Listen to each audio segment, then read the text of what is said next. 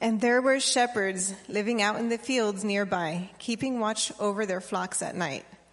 An angel of the Lord appeared to them, and the glory of the Lord shone around them, and they were terrified.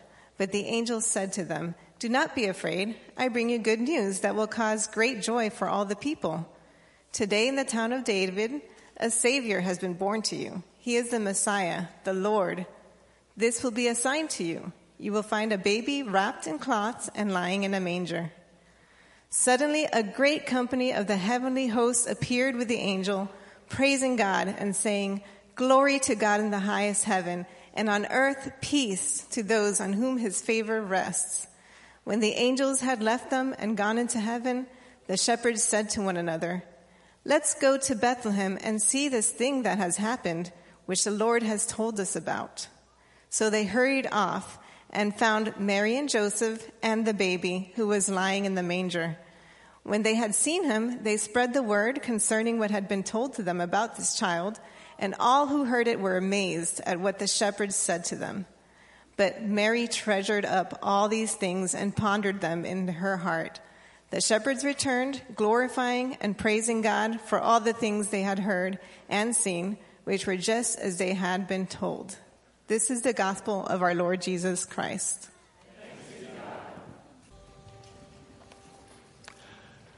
Would you pray with me this morning? Father, we pray this morning as we approach your word that you would fill us again with wonder. Not just the wonder of a virgin giving birth, not just the wonder of angels appearing in the night sky or of a mysterious star, but wonder at a God who loved us so much that he would send his Son on a rescue mission. Thank you. In Jesus' precious name, amen. One of the things that I love about the holidays is having family together, obviously, and sharing stories. That's one of the things that I think families do when they get together again. They share stories of years past, Christmas past, just fun things that they remember. Whenever we're together, we're going to talk about the stories from when Luke went through his "I'm a hip-hop dancer" phase. Some stories are fun like that. Some stories can be emotional. We almost always relive the stories of the Christmas that was probably the worst Christmas in our family, when my wife was sick as a dog and pregnant and in the hospital. And while she was up in her room, I was down in the emergency room with Caleb, who was also sick as a dog. And so we just, I don't know why we want to relive that moment, but we retell those stories. Some stories are fun. Some stories can be emotional. Some stories are just full of meaning. And that's what we have in Matthew chapter 2 this morning. Yes, Matthew chapter 2, not Luke chapter 2. The Advent candle reading was from Luke 2. Something that Bob and I decided this year was that we weren't going to follow the Advent candle reading. We were doing something different. It was planned, we just didn't tell anybody. So I'm not preaching from the wrong text, I promise you. It's Matthew chapter 2. Matthew tells us this story. It's definitely not a funny story. It's emotional, but he doesn't tell it to pull at our heartstrings. No, he tells it because he wants us to know Jesus. And this story tells us a lot about who Jesus is. So if you have a Bible, Matthew chapter 2, I will read a portion of that story, starting in verse 1. Now after Jesus was born in Bethlehem of Judea, in the days of Herod the king, behold, wise men from the east came to Jerusalem, saying, "Where is he who was born King of the Jews? For we saw his star when it rose, and have come to worship him." When Herod the king heard this, he was troubled, and all of Jerusalem with him. And assembling all the chief priests and the scribes of the people, he inquired of them where the Christ was to be born. They told him, "In Bethlehem of Judea, for so it is written by the prophet, 'And you, O Bethlehem, in the land of Judah, are by no means least among the rulers of Judah. For from you shall come a ruler who will shepherd my people Israel." Then Herod summoned the wise men secretly and ascertained from them the time when the star had appeared. And he sent them to Bethlehem, saying, "Go and search diligently for the child. And when you have found him, bring me word that I too may come and worship him." After listening to the king, they went on their way, and behold, the star that they had seen when it rose went before them until it came to rest over the place where the child was. When they saw the star, they rejoiced exceedingly with great joy. And going into the house, they saw the child with Mary his mother, and they fell down and worshipped him. Then, opening their treasures, they offered him gifts, gold and frankincense and myrrh. And being warned in a dream not to return to Herod, they departed to their own country by another way. The story is one that is absolutely full of meaning. What do we see here? Well, first, Matthew wants us to see that Jesus is the fulfillment. In verse chapter 1, we're told that Jesus was born in Bethlehem. Being born in Bethlehem, Jesus fulfills Old Testament prophecy. Bethlehem was small but significant. Estimates about the population of Bethlehem at the time ranged from 300 to 3,000 people living in the town. So there is likely more people living in your neighborhood than there was in Bethlehem. But it was an extremely significant town.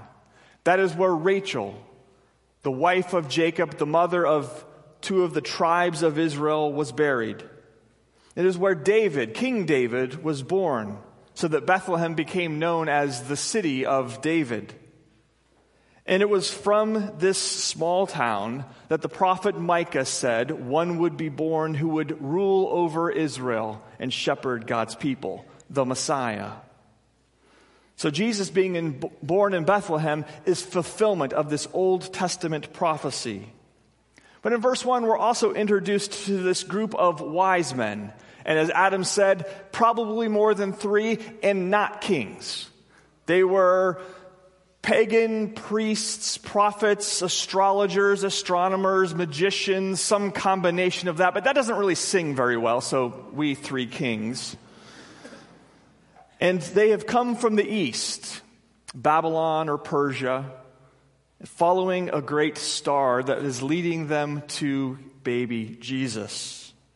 There's been a lot of speculation about what this star was. Was it a conjunction of planets, Jupiter and Saturn? That did happen. It was recorded in 7 BC. Was it a supernova that was noticed by Chinese and Korean astrologers in 5 BC? Was it an angel guiding the wise men, the Magi? I don't know. But I do know that Matthew is highlighting this because it's a fulfillment of a prophecy taken from Numbers chapter 24, where the pagan prophet Balaam says a star would come out of Judah and a scepter will rise out of Israel. This pagan prophet prophesies, and these pagan priests are following that star to find Jesus. Fulfillment. There's other points of fulfillment that Matthew are highlighting that aren't necessarily prophecies. In verse 18, the cry that goes out of those suffering under Herod is seen as the fulfillment of Jeremiah 31. That Jesus goes down into Egypt and comes out is seen as fulfillment of Hosea chapter 11. Matthew is making a very intentional point in this story that Jesus fulfills the Old Testament. Not just miscellaneous prophecies here and there, but the prophecies, the symbolism, the whole story of Israel itself is taken up and fulfilled in Jesus. All that God was promising, all that God was doing, His work, His goals, all converge in the person of Jesus. Jesus is the the fulfillment. But Matthew also wants us to know that Jesus is the true king. I've wondered before how many great high school athletes get missed by college recruiters because they're born in places like Medora, Indiana, and they play high school basketball or volleyball at Medora High School. You say, well, what do you have against Medora? Absolutely nothing. I've probably driven through it. I don't know. But I know that this high school has 86 students total, and college recruiters are probably not going to the basketball game between Medora High School and Shoals, right? So a lot of great talent can just get missed because of where they were born. Matthew doesn't want us to miss Jesus' royalty. Yes, he was born in a backwater town, in a manger. His crib was not gold and silk, but a feeding trough. So you might not recognize him as king. But Matthew makes it clear, this child was born the true king. The Magi come and they're asking, while they're in Jerusalem, where is born the King of the Jews? That's who they're looking for. Herod, he hears this and he goes into a frenzy. Not like Anna from last week. He goes in a frenzy telling everybody about Jesus. He goes into a frenzy because he's scared. He knows he's not a true king. He's a false king. He is a usurper, a puppet king at best. And now the true king of the Jews has been born and he's scared. So he asks his priests and the scribes, where will the Messiah be born? And they answer by quoting Micah chapter 5. In Bethlehem of Judah. Out of Bethlehem will come a ruler that will shepherd God's people. Matthew wants us to know that Jesus is King of the Jews, but he is a significant figure, that his significance spreads beyond the boundaries of Israel. He's a king of Jew and Gentile alike. The Magi are not Jewish. They're from the East. And they come and they recognize Jesus as the king, giving gifts that are fitting a king: gold, frankincense, and myrrh. This passage, this story echoes 1 Kings chapter 10, when the queen of Sheba comes to Solomon and brings him gold and spices and precious gems. And it points us ahead to what Paul says in Philippians chapter 2. Points us ahead to the time when not just those of faithful Jews will bow, but every knee will bow before Jesus and every tongue confess. In this story, we see a great contrast between Herod king and Jesus king. Herod was appointed by Rome, appointed by man, and he was a cruel king who reigned in fear. Whatever peace he brought to the land was the peace of a tyrant, peace absent justice. But Messiah, which means the anointed one, is not anointed or appointed by man, but by God, and he brings a kingdom of true peace and justice. But Matthew doesn't want us to see Jesus just as another earthly king. He wants us to see Jesus as worthy of worship. The wise men come and they say, where is born the King of the Jews, so that we might worship him? And when they come and they find Mary and the baby Jesus, or the child Jesus, it says they fell down and worshiped him. I don't usually have beef with the NIV version of the translation, but the NIV says bowed. This is a bow. It's polite.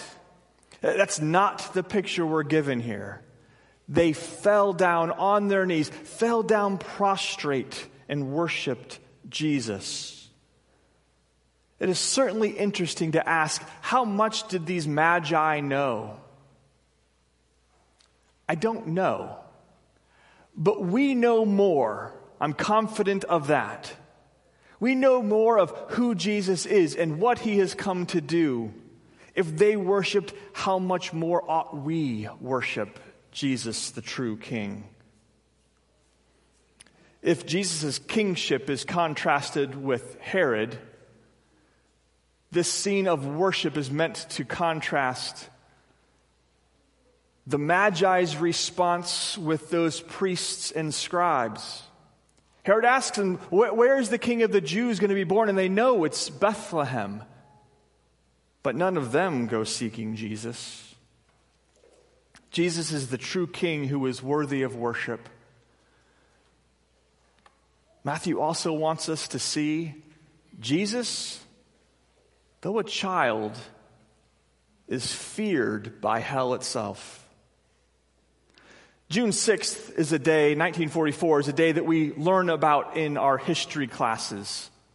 It's D-Day, when the Allied forces stormed the beaches of Normandy and Omaha and regained a foothold in Europe during World War II.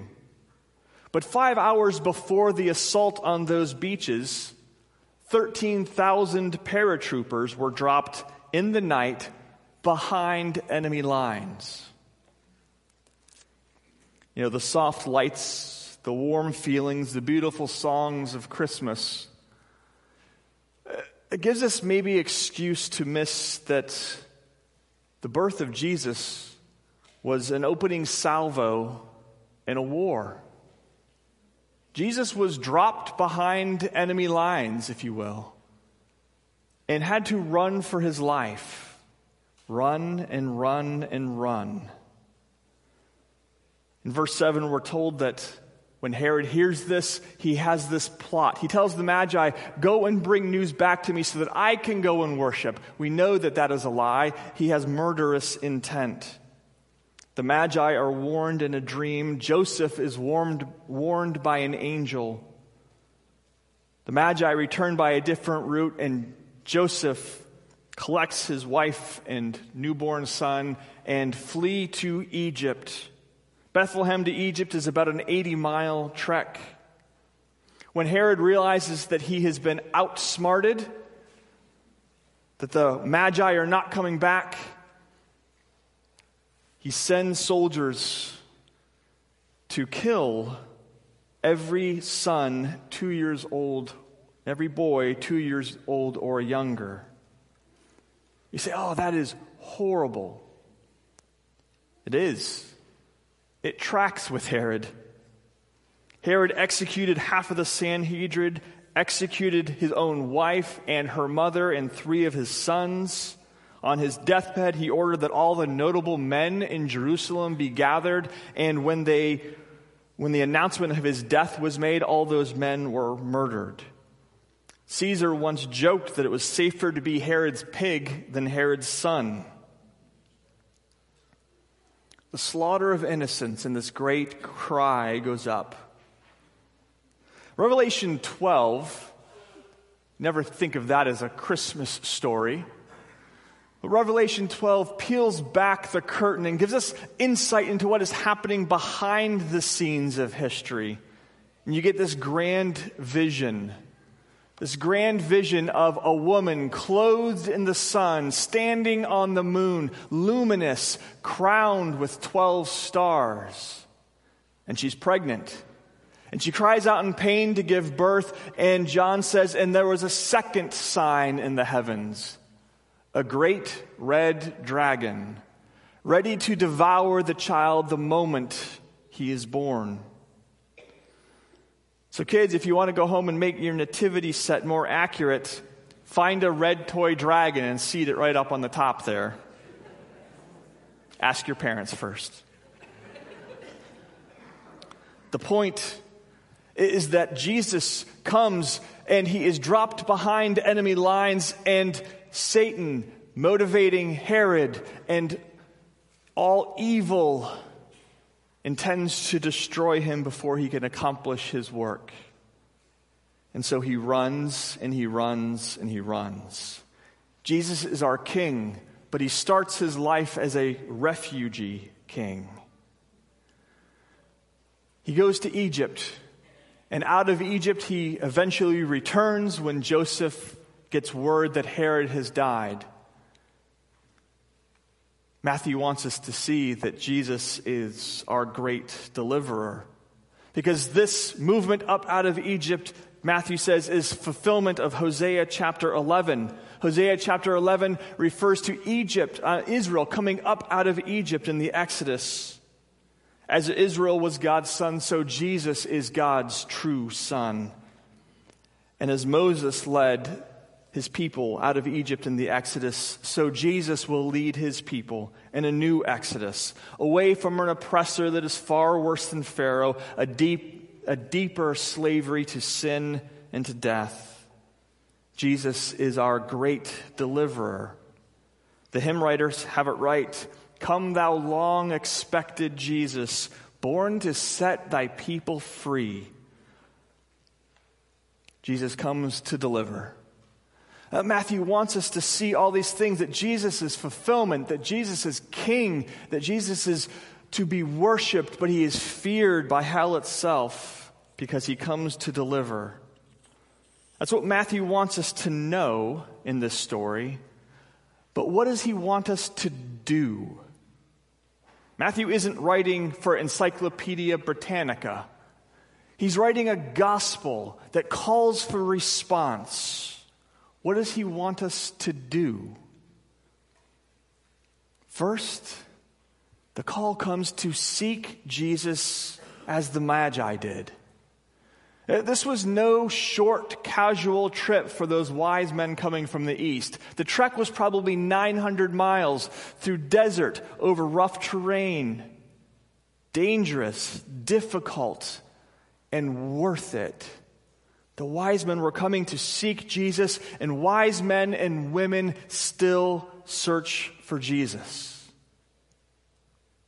If you have questions about who Jesus is, dig, search, pray that God will open your eyes and enlighten your mind. Search for Jesus. But we're also called to worship Jesus, as the Magi did. I think this is an important Christmas application, because Christmas tomorrow will be squandered if you don't worship Jesus. Have fun with the gifts and the trees and the cookies.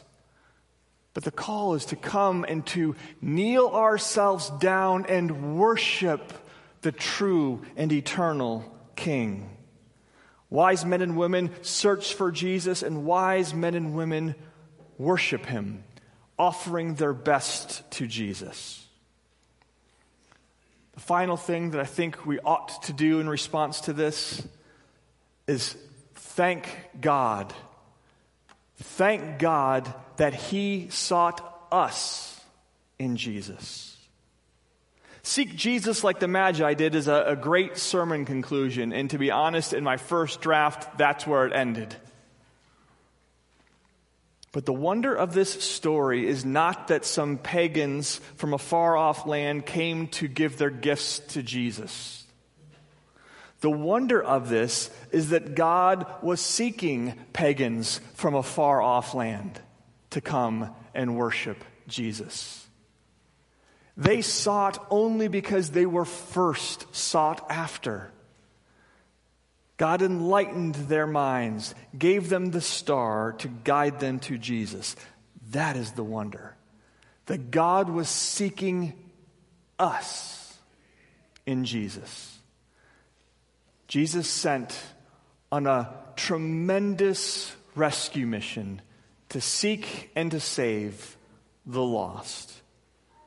So this Christmas, seek Jesus, worship Jesus, and thanks be to God that he has sought us in Jesus. Would you pray with me? Father, we thank you for this story of the Magi. We thank you that it reminds us that you are universally significant. Not just for the few hundred people gathered in this room, not just for those gathered in Christian churches across the world, but one day, every knee will bow, and every tongue confess that you are the true King and worthy of all worship. Father, we pray that you would make our hearts inclined to seek and to worship you. Thank you for seeking us. In Jesus' name, amen.